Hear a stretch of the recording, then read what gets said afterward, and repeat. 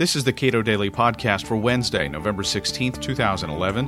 I'm Caleb Brown. El Paso, Texas is on the front lines in the war on drugs, but state and federal authorities have stymied plans to openly discuss how the drug war contributes to violence.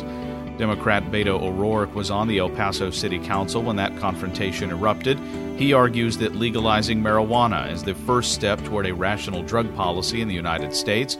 We spoke Tuesday at the Cato Institute's conference, Ending the War on Drugs. El Paso occupies a fairly unique position when it comes to the war on drugs physically, and because of that, several other factors.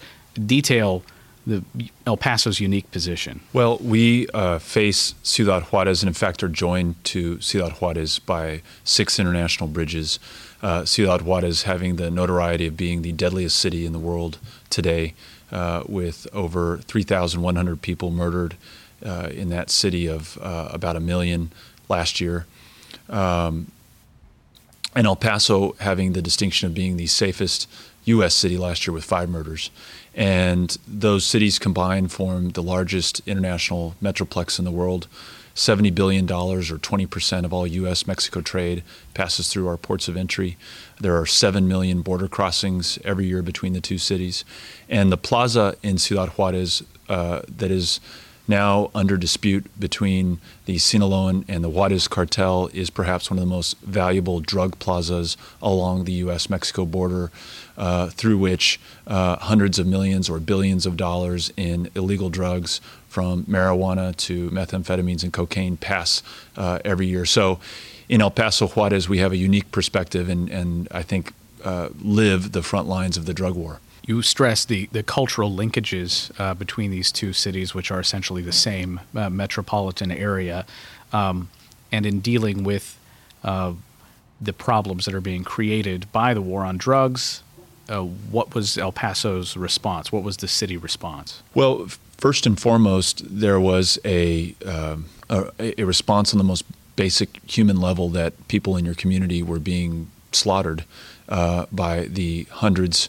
And we felt very powerless to do anything about it. You also had to look at what was at stake economically in terms of the entire foundation of El Paso's economy is essentially Ciudad Juarez and the trade that passes between the two cities and the huge maquila sector in Juarez. And taking that into consideration, the City Council of El Paso passed a resolution in January of 2009 asking for alternate policies to be considered in the prosecution of the drug war, including a discussion about ending the war on drugs.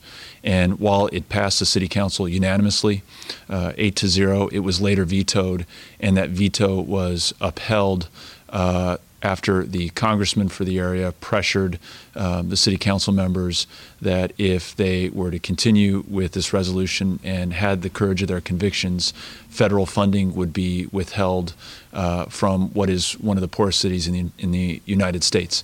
And that is how the conversation started and ended on the war on drugs in 2009. But obviously the situation got much, much worse in Ciudad Juarez following that. This was over a conversation, a talk. It seems like a very emperor has no clothes moment for El Paso. It was, and I was surprised by how many people, regardless of age, background, status, wealth, approached me and were excited that someone was talking about the issue frankly, and even if they disagreed with some of the conclusions that we were coming to, felt that it was important that it be pointed out that the war on drugs was not working, that it was at a very obvious level. People were dying by the now thousands in our community, and there's no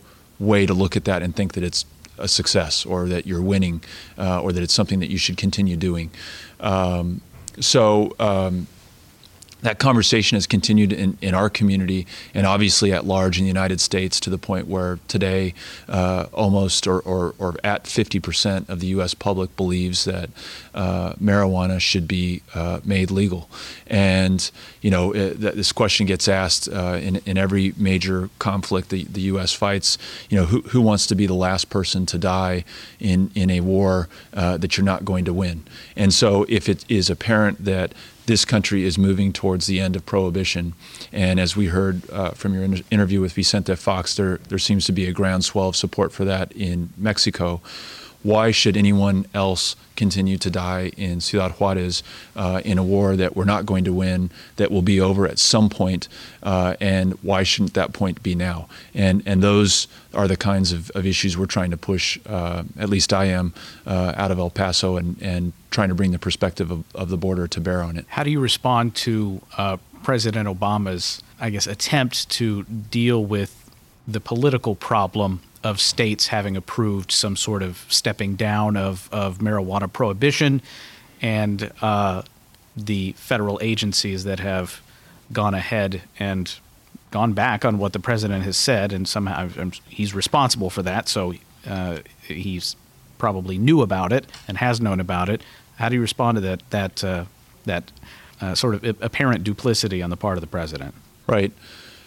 It's just deeply disappointing, and there appears to be no distinction between Bush-era policies and Obama-era policies. But to be clear, what's needed is not a stepping down or a decriminalization or a making marijuana medicine in a dozen or more states. What is really necessary is ending the prohibition on marijuana throughout the United States and throughout the entire production cycle and distribution cycle of that drug, so that there are no outsized black market profits that drive the kind of killing and terrorism that we see in Ciudad Juarez.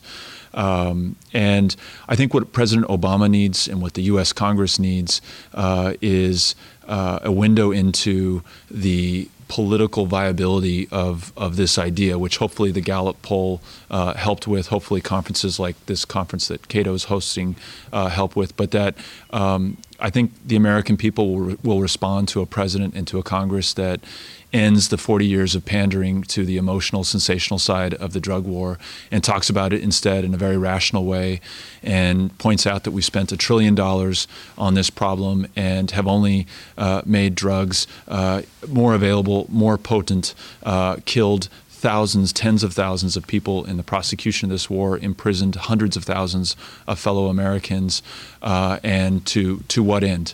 And I think those stark facts placed on the table in front of the American people, most people will draw the conclusion that there's got to be a better way, that there's got to be an alternative policy. And if the president hears and understands that, if the U.S. Congress does, then I think you start to see a change in policy. And as one of the speakers pointed out today, unfortunately, political leadership lags behind the change in consensus in the population at large. We just hope that difference can be bridged very, very quickly, because literally lives in the community I live in depend on that. What do you tell people, just to clarify, what do you tell people who say, legalization seems a bridge too far, I could get behind something like decriminalization for small possession, but you're talking about legalization through the entire process from production to consumption. Right. What do you tell those people who are like, I prefer the half measure, to be honest? Right. Yeah. Why make it legal for the freshman at Georgetown to get high while the 15-year-old in Juarez who's trying to get him the drugs is still in the black market and is open season for cartel assassins and will have a very short lifespan? You've got to think of everyone along the entire length of that supply chain, including the kids in Ciudad Juarez, who are the population I care most about.